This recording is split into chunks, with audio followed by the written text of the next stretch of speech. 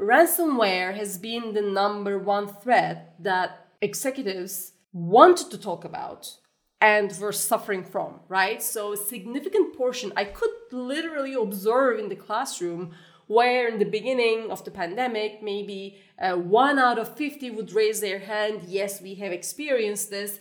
Now it is half. Hello and welcome back to ManagementCast, where some of the brightest minds in the business world explain the commercial concepts shaping industry today. This week we have IMD Professor Oyku Isik back in the hot seat. Oyku is the Professor of Digital Strategy and Cybersecurity at IMD, and that is what we're here to discuss today. Welcome, Oyku. Thank you. Hi, John. Now, the last time we spoke, we discussed how to bring cybersecurity into the workplace. And this week we're discussing the pitfalls of that approach, right? The road bumps you have to avoid to have a successful digital strategy. So in the last episode, you mentioned that most companies outsource their cybersecurity needs. Can you tell us a bit more about what CEOs need to understand about the providers of that cybersecurity when they're looking for somebody to take on this, frankly, incredibly important task? Thank you, John. This is a very interesting question that I'm also working towards understanding the answer to. These days, I'm conducting interviews with chief information security officers because one of the projects that I'm working on has a focus on incident response teams. So I have not seen many business savvy publications on this topic. That was my really motivation to see, well, now many organizations realizing that, I don't have the talent, I don't have enough hardware and software investment as well as talent investment in my organization to be full-blown ready for any kind of attack. So why don't I either get a strategic partner, or if I experience a breach, I call out for external help, right? So that's what I mean when I say external help in terms of incident support, which is exactly what you were saying actually, right? This external help when it comes to cybersecurity. Clearly, this is a strategic investment. So this is not just a transactional partnership. This is a strategic partnership. You're actually trusting a third party to come and take a look into your, let's say, pipes of your organization, of your building, and tell you what you need to change, what you need to improve, where you need to invest in that hard-earned money, right? One of the challenges is money is never enough when it comes to cybersecurity investment. So you need some sane guidance to say, where do I use my resources in?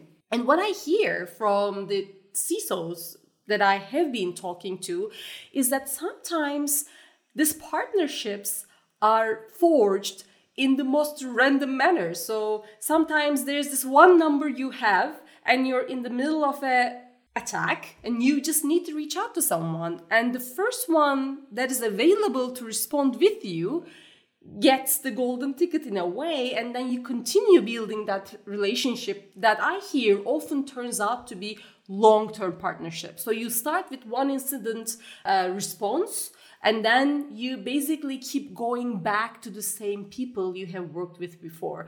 This seems to me as the common approach out there today. But then, of course, I've also heard CISOs who say, well, we already had this digital transformation partnership with this one big organization that also has cybersecurity services. So we just expanded the coverage of our relationship with them. That also seems to be a rather common approach out there as well. And is that, as common as it might be, is that an approach you recommend? It feels a little bit reactive. Exactly. So I've been asking, what is important in this relationship? Right? How do you, when you work together with this organization, what are the roadblocks that may make things worse during the moment of dealing with, let's say, a ransomware attack? And clearly, they all talk about the importance of trust and the importance of cultural fit with this organization. So clearly, this cultural fit element is a wild card. So if you're reaching out to the organization whose number you could find at that moment, right? I mean, there's this big question mark about it.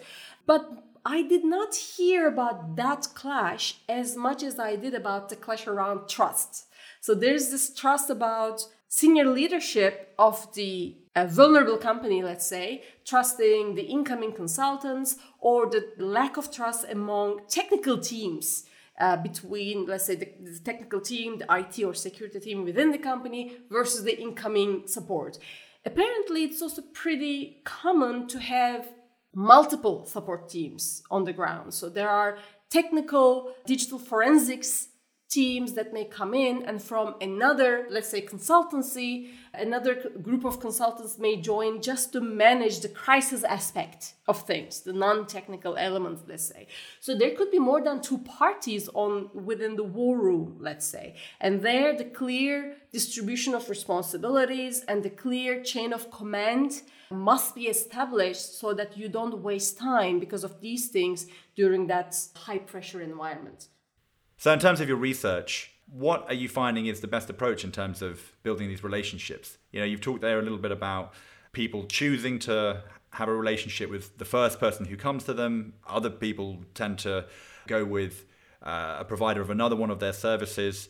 There's a whole host of different approaches, plus this kind of cultural fit aspect that you're looking at. Is there any particular approach you've come across that works better than others? It seems to be what seems to be dominant that I hear among these conversations is that comfort in working together, so I guess that would include both trust and the cultural fit we discussed, overrides or is more important than capability matters. So they say, choose someone that you are comfortable working with, that you indeed trust, that will help you, that has your best interest in mind. So it seems that the social aspect of managing a digital crisis together seems to be more important than the technical aspect of it. So, Oyku, you speak there about cultural fit, about the relationship between teams all down and through the organization.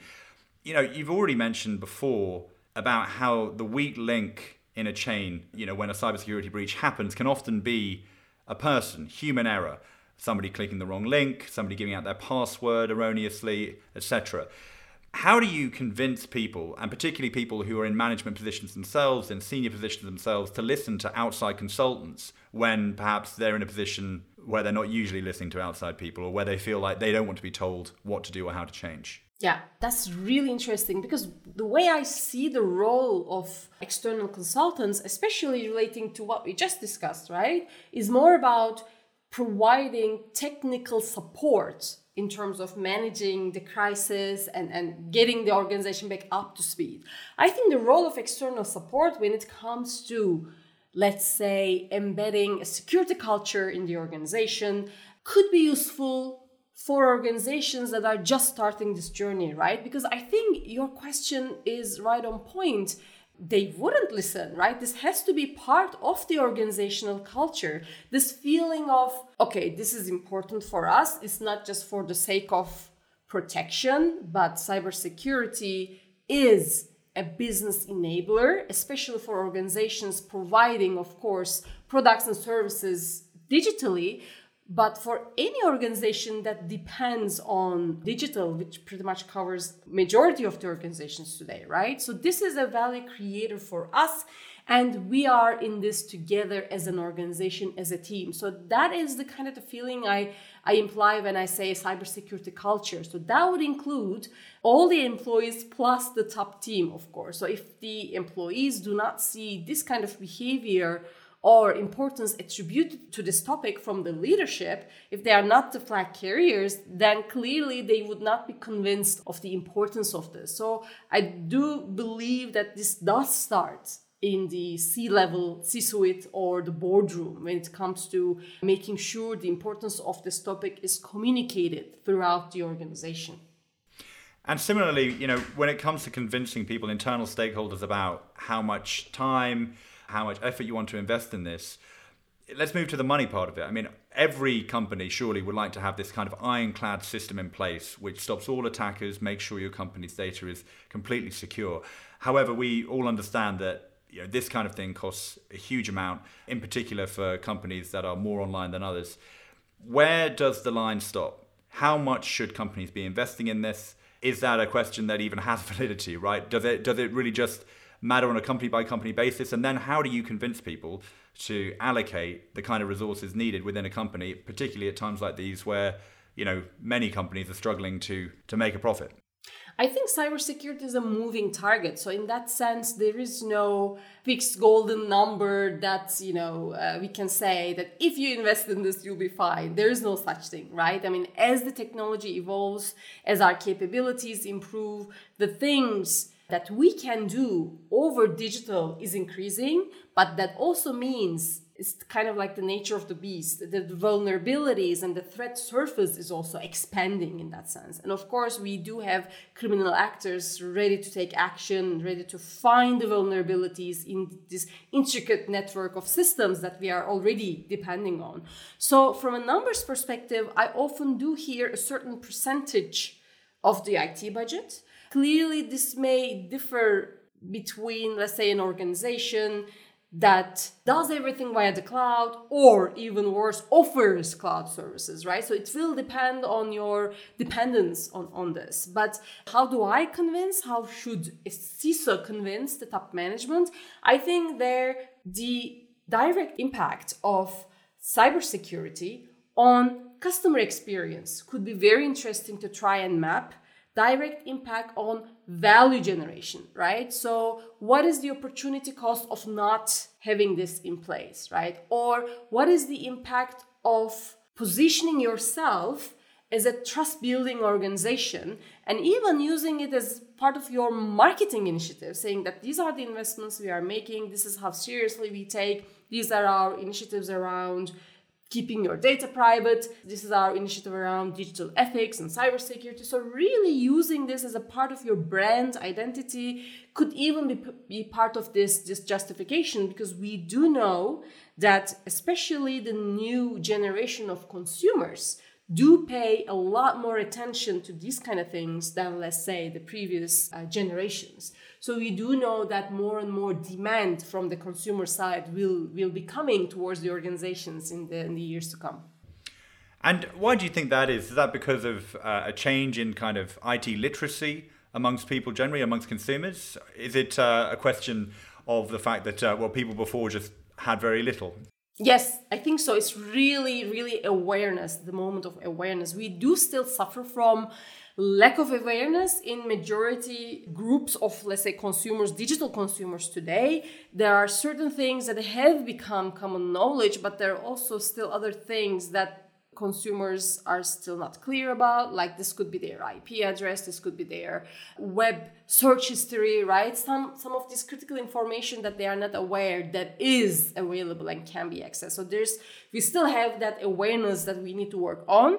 But indeed, exactly like you said, the digital literacy of today's, let's say, new consumers is so vastly different from, let's say, our previous generation, that this has become one of the criteria for a group of consumers. So I think there's a big difference there. I want to kind of jump onto the other side of the argument here. Is there a kind of question in your mind about if this can go too far, if cybersecurity investment can go too far? Obviously, you're a big proponent of, bringing in digital strategies that are going to make sure your data is secure. But fundamentally, there must be a point at which the cost benefit, the costs start to outweigh the benefit. Is there a turning point? Are there markers that CEOs can look out for, leaders can look out for, when you might have passed that point where the costs start to outweigh the benefits? That is interesting. And that's something I am not sure about, right? One thing that I remember as I'm listening to you is Chief Information Security Officer, CISO, of a financial institution sharing with me that they have tried to overhaul their security infrastructure completely at one go, which failed kind of miserably. It was too big to handle. So that makes me think that maybe these kind of big bang projects that we've been talking about since the time of ERPs, right? Maybe that is not the best approach. Maybe there is quite a lot of consolidation in the security industry as well. There are quite a few big vendors that are consolidating these capabilities. So we also see this constant shift in the industry as well. So these big projects that are bound to take long amounts of time may not be the easiest thing to handle. So probably that is something I would try to stay away from and try to work in a modular basis. And you also were asking about where is the line, right? I think the answer to that depends on your approach or your organization's approach to risk assessment. So what are my most critical, my crown jewels, my most critical digital assets? Your hardware, your software, your data, right? But at the same time, what is going on out there in my industry, in my geographical location, right, in my line of business? So threat intelligence, and see, well, there is strategic threat intelligence that you can benefit from. There's operational strategic threat intelligence that you can benefit from to tell you or to help you with that prioritization of how to protect those critical assets, right? So I think when you prioritize where to dedicate your resources most to, that line will become a bit easier to reach, and you will know what is the most important thing to protect, and that's where your priority will be when it comes to investments. And you've spoken about their different industries and knowing your own digital landscape. You speak to CEOs, people who are coming to learn from you every week about, these kind of issues. Can you tell me, is there a number one, or, are there a couple of things that are always coming up in terms of the issues that they've had at their own companies, whether it be CEOs, whether it be COOs, are telling you about the issues that have come up for them in trying to implement these digital strategies? All the time. There's really so many things that repeat themselves in every cohort, in every digital program, all the time. I think top 3 never changes. So at least this year, or let me say these past 2 years, ransomware has been the number one threat that executives wanted to talk about and were suffering from, right? So a significant portion, I could literally observe in the classroom where in the beginning of the pandemic, maybe 1 out of 50 would raise their hand. Yes, we have experienced this. Now it is easily half of the cohort said in some shape or form, they have suffered from a ransomware attack. Maybe not themselves, but a direct vendor of theirs or a supplier of theirs. So everybody has been impacted by this. So that's definitely number one.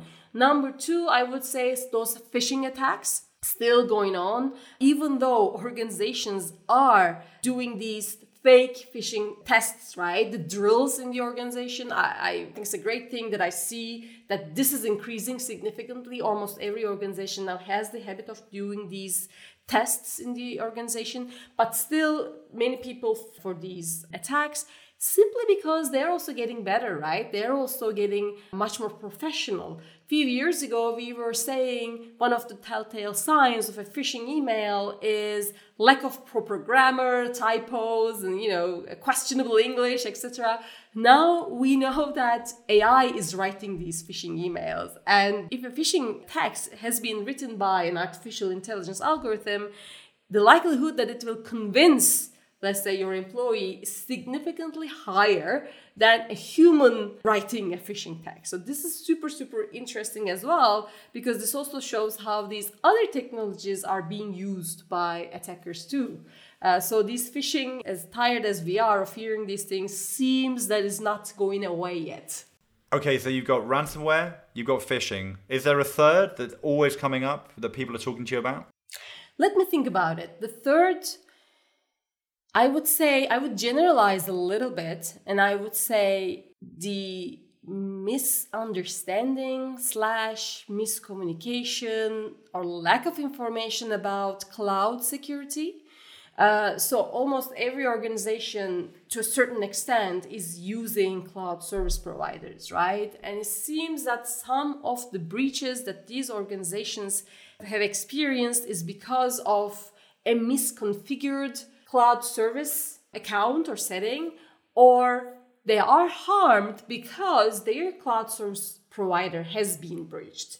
Let me rephrase and let me generalize, not just cloud, but third party. Let me say it as a third party, right? This could be cloud service provider, but this could also be your supplier, your vendor, any other organization that you have at least one network in common. Because some of these attacks are targeting these connections, and we have several examples of attackers jumping through networks, attacking one organization where whereas the real target organization is 2 suppliers down the line and they are jumping through their networks, right? So we have several examples of this as well. So I guess this third-party / cloud risks would be the third thing that I hear about the most.